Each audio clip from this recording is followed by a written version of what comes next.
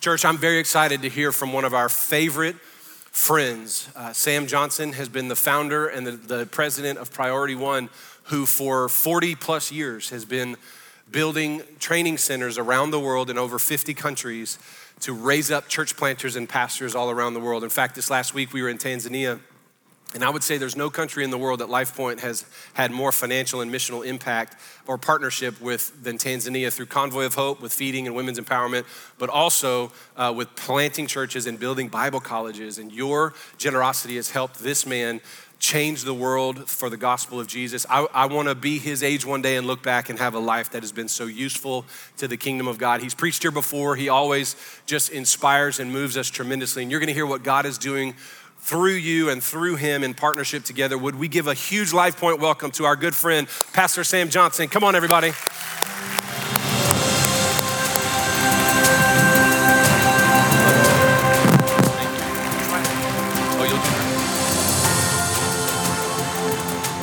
Thank you, and good morning, everyone.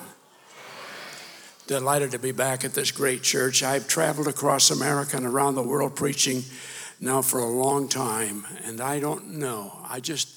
There's no church like LifePoint. You are so fortunate to be here, and they are so fortunate to have you here and to be with Pastor and Mrs. Burnett. Incredible people. I'm honored. Joyce is honored. Oh, Joyce, would you please stand this morning? This is my wife. We don't get the opportunity to travel together often. 63 years ago, I met her dressed in a yellow coat, and her blue eyes attracted me. I went crazy. I melted just like butter. And 62 years ago, we got married, my last year in Bible school, and we've served together around the world ever since. And I'm honored to have her here today with me. Thank you, baby, for coming. We got saved 4 years ago when we moved from Minneapolis to Knoxville, Tennessee. God has rewarded us, and we are so honored to be in this great state and so close to Dolly at Dollywood. No. We're just an hour away, and she calls often. She says, could you please come for coffee? And I say, Dolly, look, I'm building Bible schools around the world, but I'll come once a year. So we go once a year at least. And I'm just kidding about all that. But it's great to be back with all of you. You see, the reason I'm here this morning is because God so loved the world that he gave his only begotten Son, that whosoever believeth in him would not perish but have everlasting life. For all have sinned and come short of the glory of God. When I was with you several years ago, I shared with you my favorite verse. The verse has been the anchor of what we've done now for over 60 years. Mike said 40, that's okay.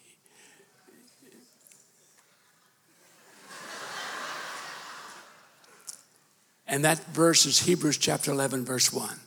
Faith is the substance of things hoped for, the evidence of things not seen. I talked to you then about the evidence of things not seen. This morning, I want to take you back to that verse because it means so very much to me.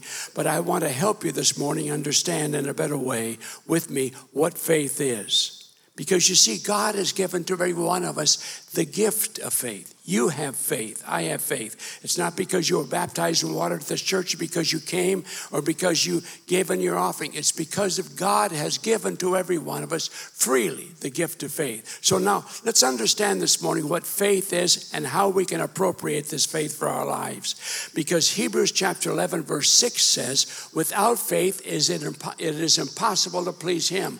All of us want to please God. That's our objective, to please him. And so without faith, it is impossible to please him. So let's understand better this morning what faith is.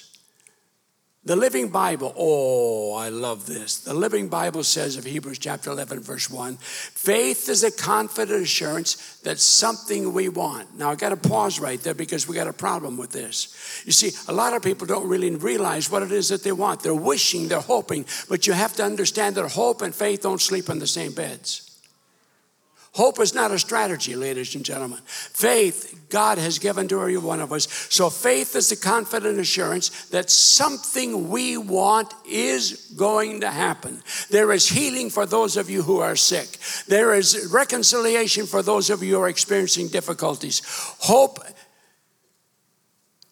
gets us down the road, but faith meets us at the end of the road. For faith is the confident assurance that something we want is going to happen. What is faith? It is the certainty that what we hope for is waiting for us, even though we cannot see it ahead of us. It is the certainty. You don't have to live it, well, I wonder. No. It is the certainty. It is the certainty of what we are believing God for. So what is faith? Write this down this morning if you'd like to. Faith is believing that God will do what he says in his word. He'll do it.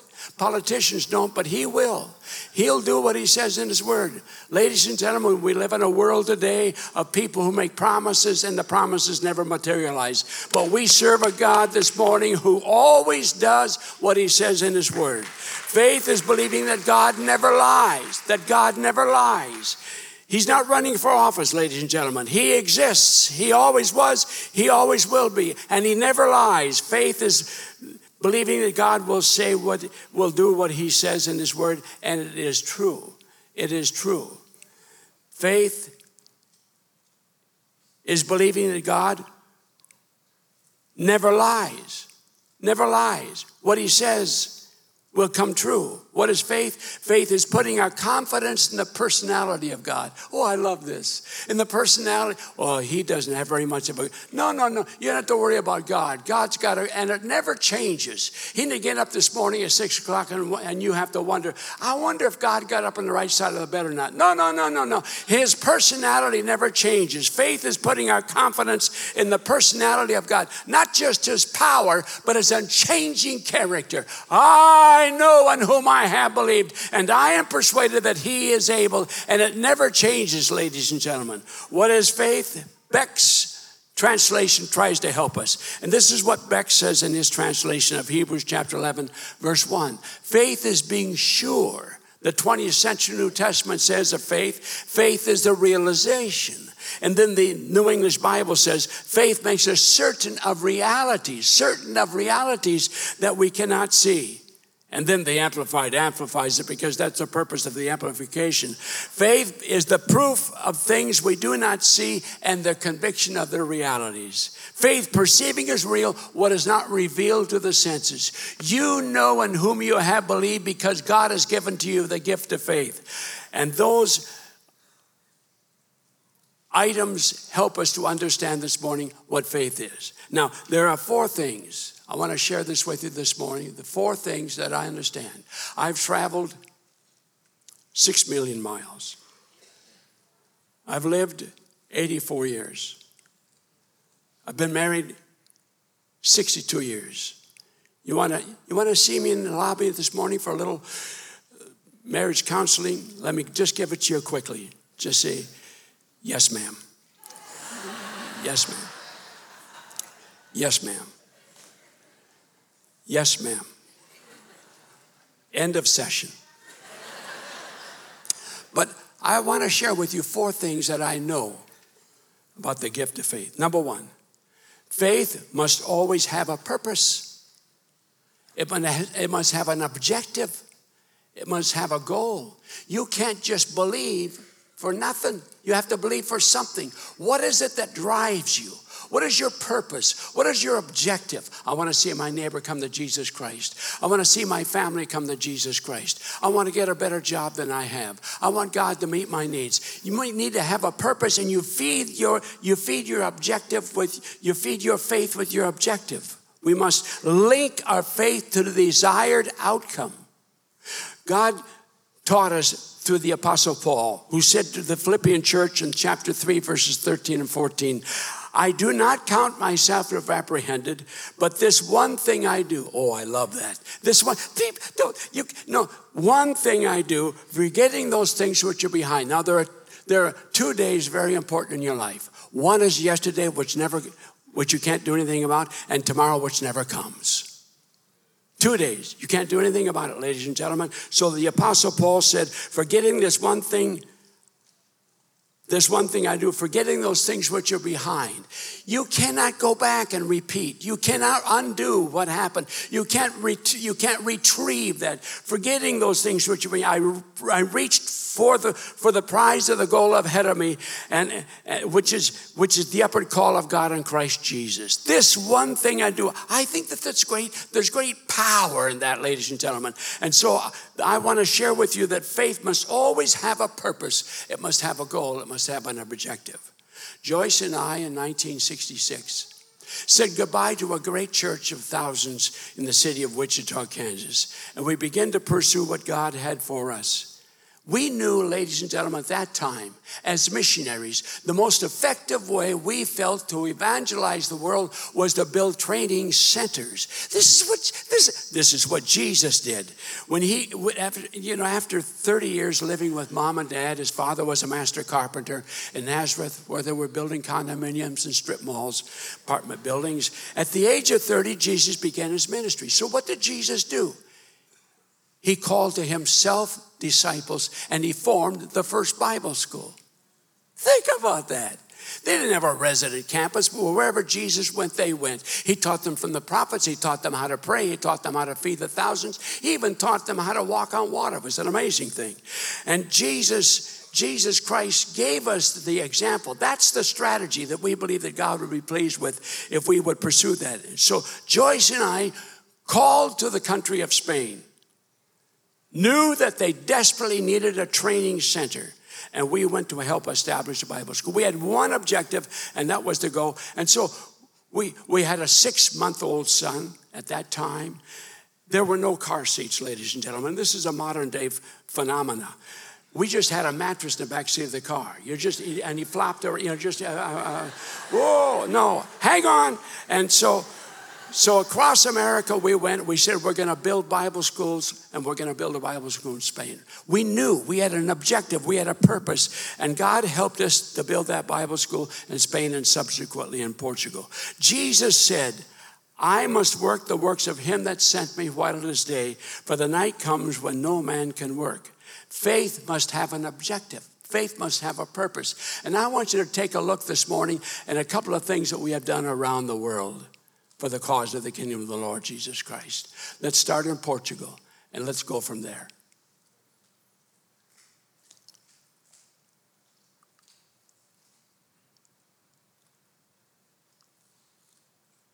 Can't go there anymore. Oh, and we helped in the Ukraine establish this incredible seminary. It has not been hit yet by one of Putin's bombs. I believe that God has built a hedge around it for the sake of the gospel of the Lord Jesus. Thousands have been trained in that seminary in Ukraine. Burkina Faso, we just dedicated the seminary there, West Africa, where there are 10,000 churches. Togo, the seminary, the southern part of West Africa, Togo. Tanzania, where they're planting 30,000 new churches in the next 13 years. That's the academic center. And this is the auditorium that we built there, 5,000 people. Incredible, ladies and gentlemen, what God has helped us do because of a combined purpose. And this is what you helped us to do with your incredible offerings from the last time I was here, and help us build the seminary in Tanzania, the Central Bible College. Lake Victoria Bible School there. Then Ethiopia, I was just there a couple of weeks ago. Ethiopia, that Bible school has helped to train the leadership of Ethiopia. And today in Ethiopia, ladies and gentlemen, the Pentecostal church is alive and well. And there are millions of believers because of leadership training coming out of the Bible school in Ethiopia. Seminary in the Philippines. And then we built this incredible Bible school in Calcutta, India, the finest Bible school for North India that there exists today for his glory and for his praise. God has helped us. I was just there a couple of weeks ago. We're building a brand new school in East India. Never existed before, for 500 churches that had no training facilities. And that God is helping us. And then take a look at this in Nepal. In Nepal, where today, ladies and gentlemen, there's 1 million believers in this country. Possible only because of trained leadership that's gone out and shared the good news of Jesus Christ. In Nepal. And then in Myanmar, we helped to build not only the men's dormitory, but the women's dormitory in this country. Let me just stop right there. This is all phenomenal stuff. This is great. But on February the 1st of last year, in the middle of the night, the military re-emerged that had given to the country democracy. They re-emerged and took control of the country one more time. They rounded up all of the democratically elected leaders and put them in jail. Several have since been butchered. But I want to tell you today, ladies and gentlemen, that the Bible school in Myanmar is alive and well. The students are coming by the hundreds to share the good news of Jesus Christ. Not intimidated by the outside forces in Myanmar. So we helped to build the women's dorm and the girls' dormitory there in Myanmar. Because of a divine purpose. And then in Cambodia, a fine school just outside of the city of Phnom Penh. Not only in Asia, but also, ladies and gentlemen, God has helped us to build around the world now in over 55 countries. And we give him thanks for all of that. Praise God. To God be the glory. Because of a divine purpose, because of an objective. This is what God calls us to do, and this is what we've been faithful in doing. Because faith must have a purpose, a goal, an objective, a mission that drives you. And without that, we sit on the couch and we want reruns. I've seen Andy more times than I want to see Andy. I want to see something beyond that. I want to see God touch a world that's lost without Jesus Christ. And the best way I know to do that, ladies and gentlemen, is by establishing training centers around the world. Number two,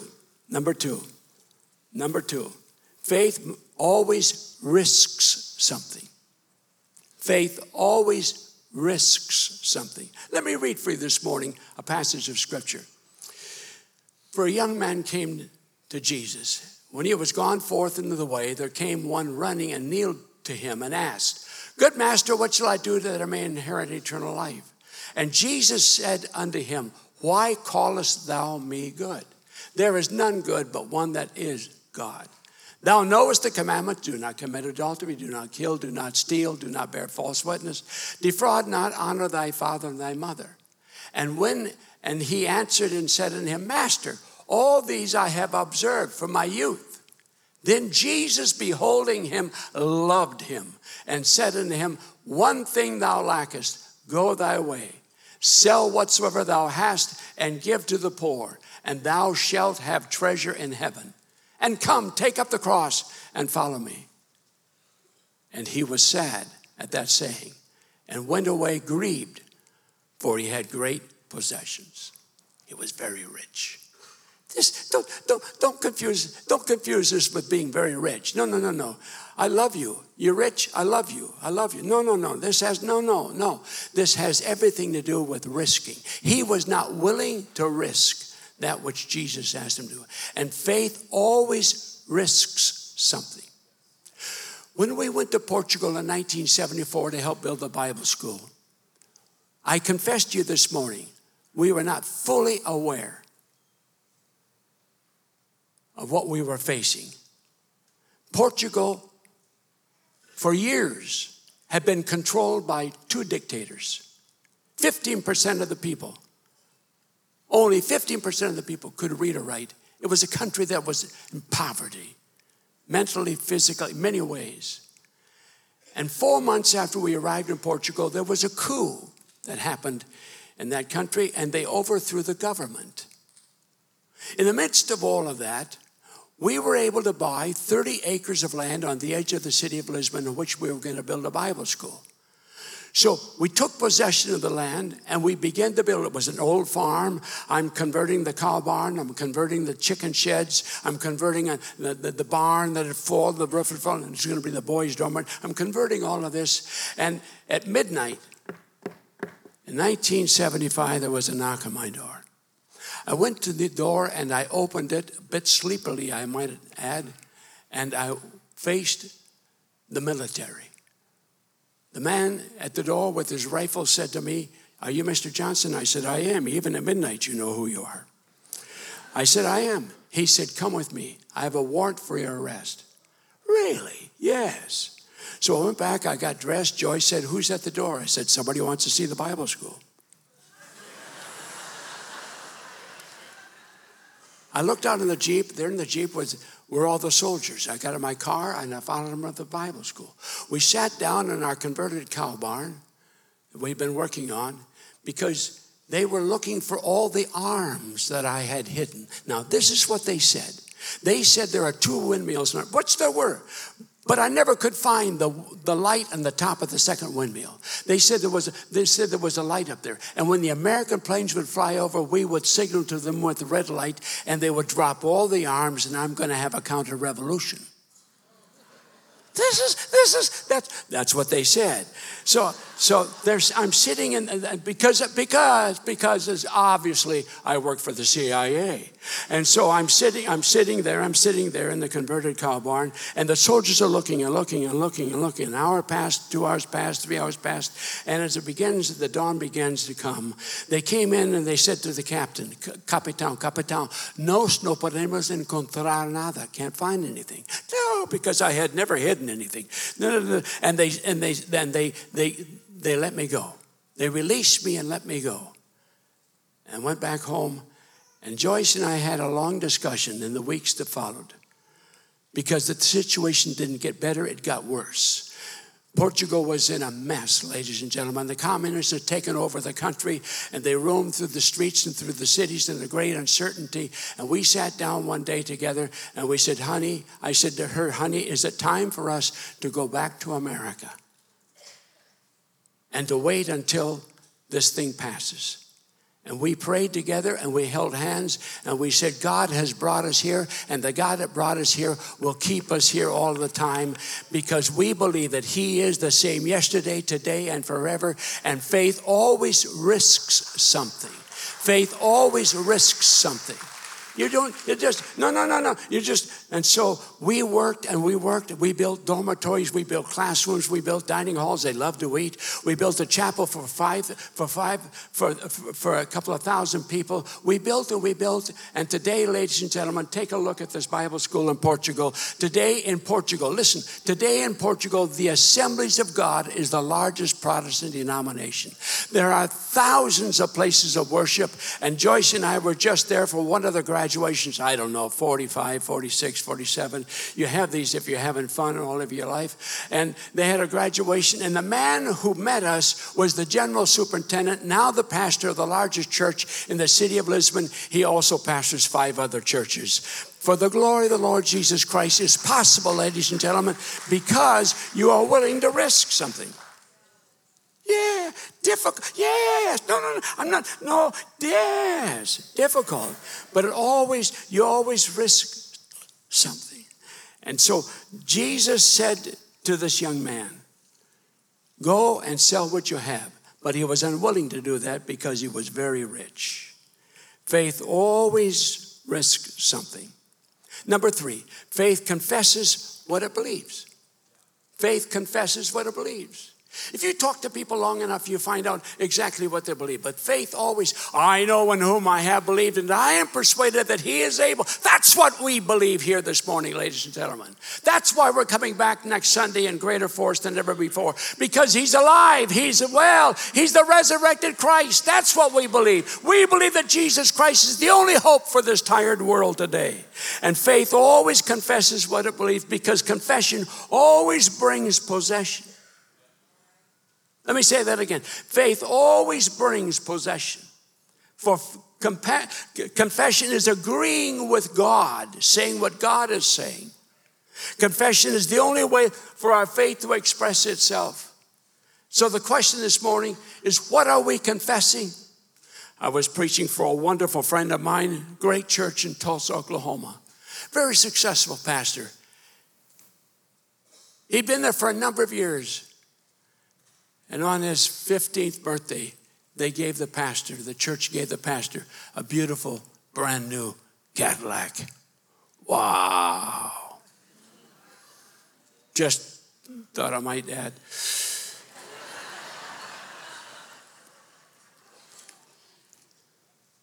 On Saturday, he went shopping for his wife to the grocery store. He got pretty ambitious. He bought a couple of bags of groceries, and at the checkout, the young man said, "Could I help you to your car, sir?" "Yes." So he took the groceries to the car, put them in the car, and he said, "Wow, look at this car." The pastor humbly said, "Yes, God's been very good to us, yes." Very humble, of course. And then the young man ran his hand down the side of the car. He said, "Wow, this is beautiful. And you know what? I got one just like it." Well, the pastor said, "Wow, this 19-year-old kid's been very successful. Wow, well, how do you like your Cadillac?" "Oh, I don't actually have it yet, but I'm confessing it." Now listen to me this morning, ladies and gentlemen, and listen closely. You can confess all you want to and in America, and you can get a Cadillac. You can have a Jeep with 15 wheels. You can have a Ford pickup that will run over a mountain. You can have it all. You can have it all, ladies and gentlemen, because we live in America today. But I've got a confession that's greater than a Cadillac. I got a confession greater than a Jeep, with all due respect to all of you who have Jeeps this morning. I have a confession, and that confession is that Jesus Christ has come. Jesus Christ died, but he arose again, and he lives forever. Hallelujah. And there's the message of the cross of Calvary. So what are we confessing? We are confessing today that the word of God is true. We're confessing that Jesus Christ is our Savior, and that we're confessing that the Holy Spirit is for us today. So the secret of confession is this: to know what Jesus did for us in Calvary. Know that. Peter couldn't handle the agony any longer. He had betrayed Jesus. 3 times he betrayed him. His fellow colleague in his Bible school had already committed suicide. And Peter went looking for Jesus. Where had they put him? They put him in a borrowed tomb, and he found him sitting outside of the borrowed tomb, alive and well. Jesus said, "Go and tell the others, I got something special for them." Peter knew where they were. He ran back and he got the other 10 disciples. He said, "Jesus wants to come and meet with us." And they went and they met with Peter. They met with Jesus, and Jesus said, "Now here's the final assignment of our 3-year curriculum. I've got to go to the Father, and I'm going to tell him what has happened. I want you to go to Jerusalem, and I want you to be filled with the Holy Spirit. It's a gift from God. And if you go, I'll go." And as he was speaking, he was caught up from among them and disappeared into the air. And the angels came and they said, "This same Jesus that you see leaving is coming back. And I've got good news for you this morning at Life Point. He is coming back, ladies and gentlemen, as the Savior of the world." Hallelujah. They went to Jerusalem, borrowed a 2nd-floor apartment by the day, not knowing how long they're going to be there. And they began to pray, and they prayed, and they prayed. And sitting as you are sitting this morning, 120 of them, they began to pray, seek God. And God swept across that room and impregnated all of them with the gift of the Holy Spirit. And as an expression, they began to speak in a language they had never learned before. It was feast time in Jerusalem, and people gathered together, and they heard these people in this upper room making a lot of noise. And they began to grumble. Peter heard all of this, and he stood up. Now a Pentecostal preacher, and he began to preach. And he preached, and he preached, and he preached, and he preached. And when he got finished, 3,000 gave their hearts to Jesus Christ. And if you will come with me this morning, ladies and gentlemen, I'll put you in 5 or 6 jumbo jets, maybe 10, and I'll fly you around the world, and I'll show you today 1 billion people who confess Jesus as their personal Savior. Possible only because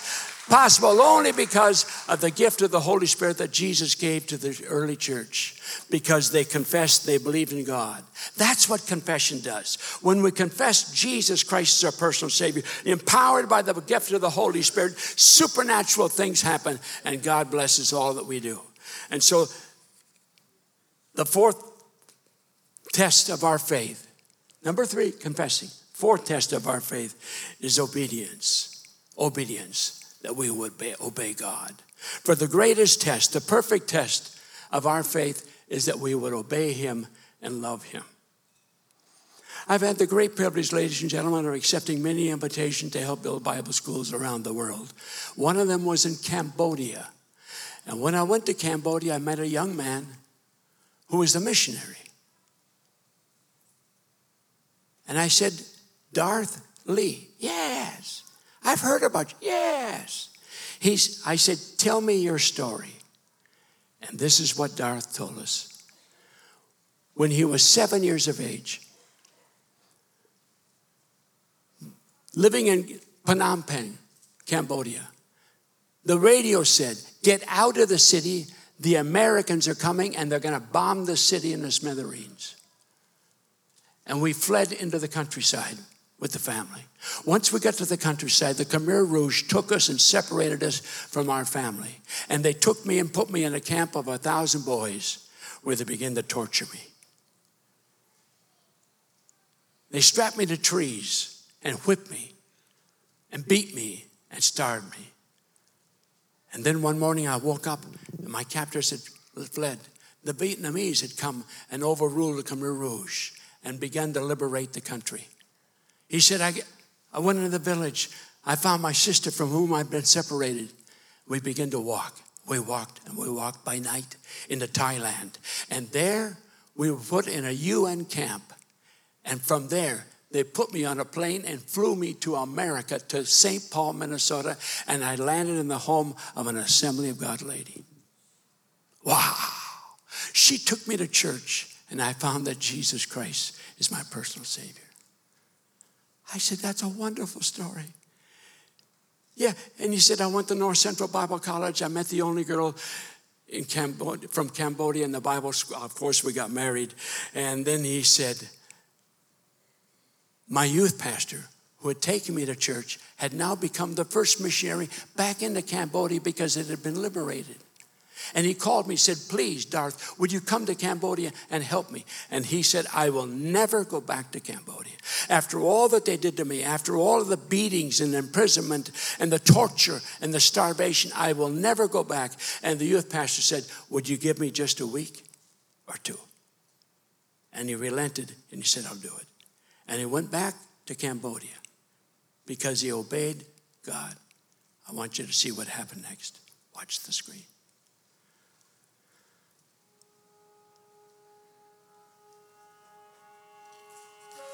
And so I went to Cambodia in 1992 after I fled that country as a child. And once I set foot in that country once again, the memories began to surface in my heart and in my mind. And I got to think about my mother, the mother whom I was separated at the age of 7 years old by the Khmer Rouge. I had forgotten about her. And her memories began to surface in my mind. And I thought perhaps she was still alive. And so I began the search to look for my mother. And 2 weeks later, we found her. And when I went to see my mother for the first time, word cannot describe it. And as we began to sit down, and she began to share her own story of suffering, of how she was tortured so many times how she didn't have enough food to eat, even up to the point when I was talking to her. My heart was just overwhelmed. The next day, my mother excused herself from talking to me, and she went and cooked a little bit of rice. And my mother did not have enough rice to eat. But on that particular day, she saved a little bit of rice, about a handful of rice, and she cooked that rice, and she put it in a little steel bowl that she had. And my mother walked to meet the Buddhist monks, carry this rice in her hand. And as I watched from behind, when she got to the Buddhist monks that were standing in front of her, she bowed before the Buddhist monks 3 times. And then she got up and offered the rice to them. And in return, the monks said a quick chanting over her, and then they moved on, and my mother walked back to me. And she put the rice bowl next to me, and she sat down on that bamboo bed. And I looked into her face, and I said, Mother, why didn't you just eat the rice yourself? You didn't have enough rice to eat. And at that particular moment, she began to cry, and with tears running down her face, she said, Son, I have known so much suffering in my life. I have no hope of living anymore. She said, I think I'm going to die soon. And then she said, my only hope right now is I would give enough rice to the Buddhist monks that when I die and reincarnate again, I would not come back and live the same life I'm living today. And as I look into the face of my mother, here was a woman who lived through so much suffering. Yet the only hope that she had at that particular moment was a lie from the pit of hell. And on that particular night, as I forced myself to stay with her, as I lay on that bamboo bed, I could not sleep. All I could do was pray. And I prayed to God like I've never prayed before in my Christian life. And I asked God, and I said, Lord, please do something. Holy God, I don't know what, I don't know how, but please do something to help my mother. And as I was praying that, the Holy Spirit revealed to me that the entire country of Cambodia, every person was in that same condition as my mother. And so I cried even harder. I said, God, do something. And as I was crying that in my heart and through prayer, the Holy Spirit spoke to my heart and He said, Jesus Christ did it all. He did it all on the cross. And because of that, I can do something. I can give hope and salvation to my mother and the people of Cambodia. I did not want to hear that, because that means that I have to go back to Cambodia. I spent 3 weeks in Cambodia and I came back to Minnesota and I tried to forget. But the Holy Spirit won't let it go. In 1996, we went to Cambodia as missionaries. We have an opportunity to train people that would change the destiny of Cambodia. The Khmer Rouge wanted to change Cambodia. They failed because of their demonic and twisted ideas. But we can change the destiny of Cambodia today through the love of Jesus Christ. And that can only be accomplished through training the young people through our Bible school and through the different programs that we have in Cambodia today. Satan intended for evil in Cambodia, but God intended for good to accomplish His purpose for His kingdom.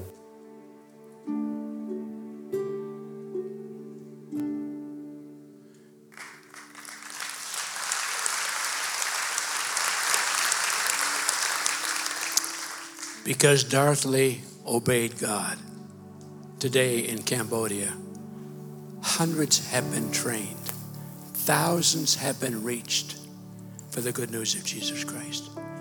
Because God is calling you and me to determine our purpose, to risk when others will not, to confess to the world that Jesus Christ is a Savior, and above all, to obey Him.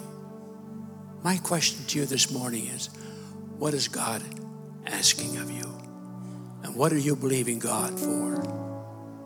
Let's pray.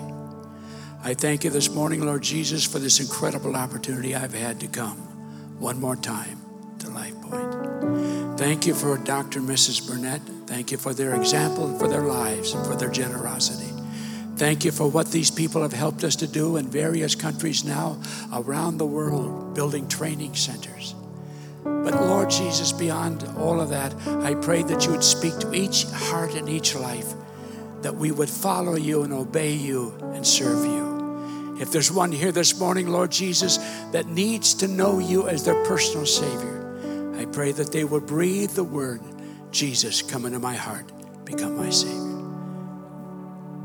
In Jesus' name I pray all of this. Amen.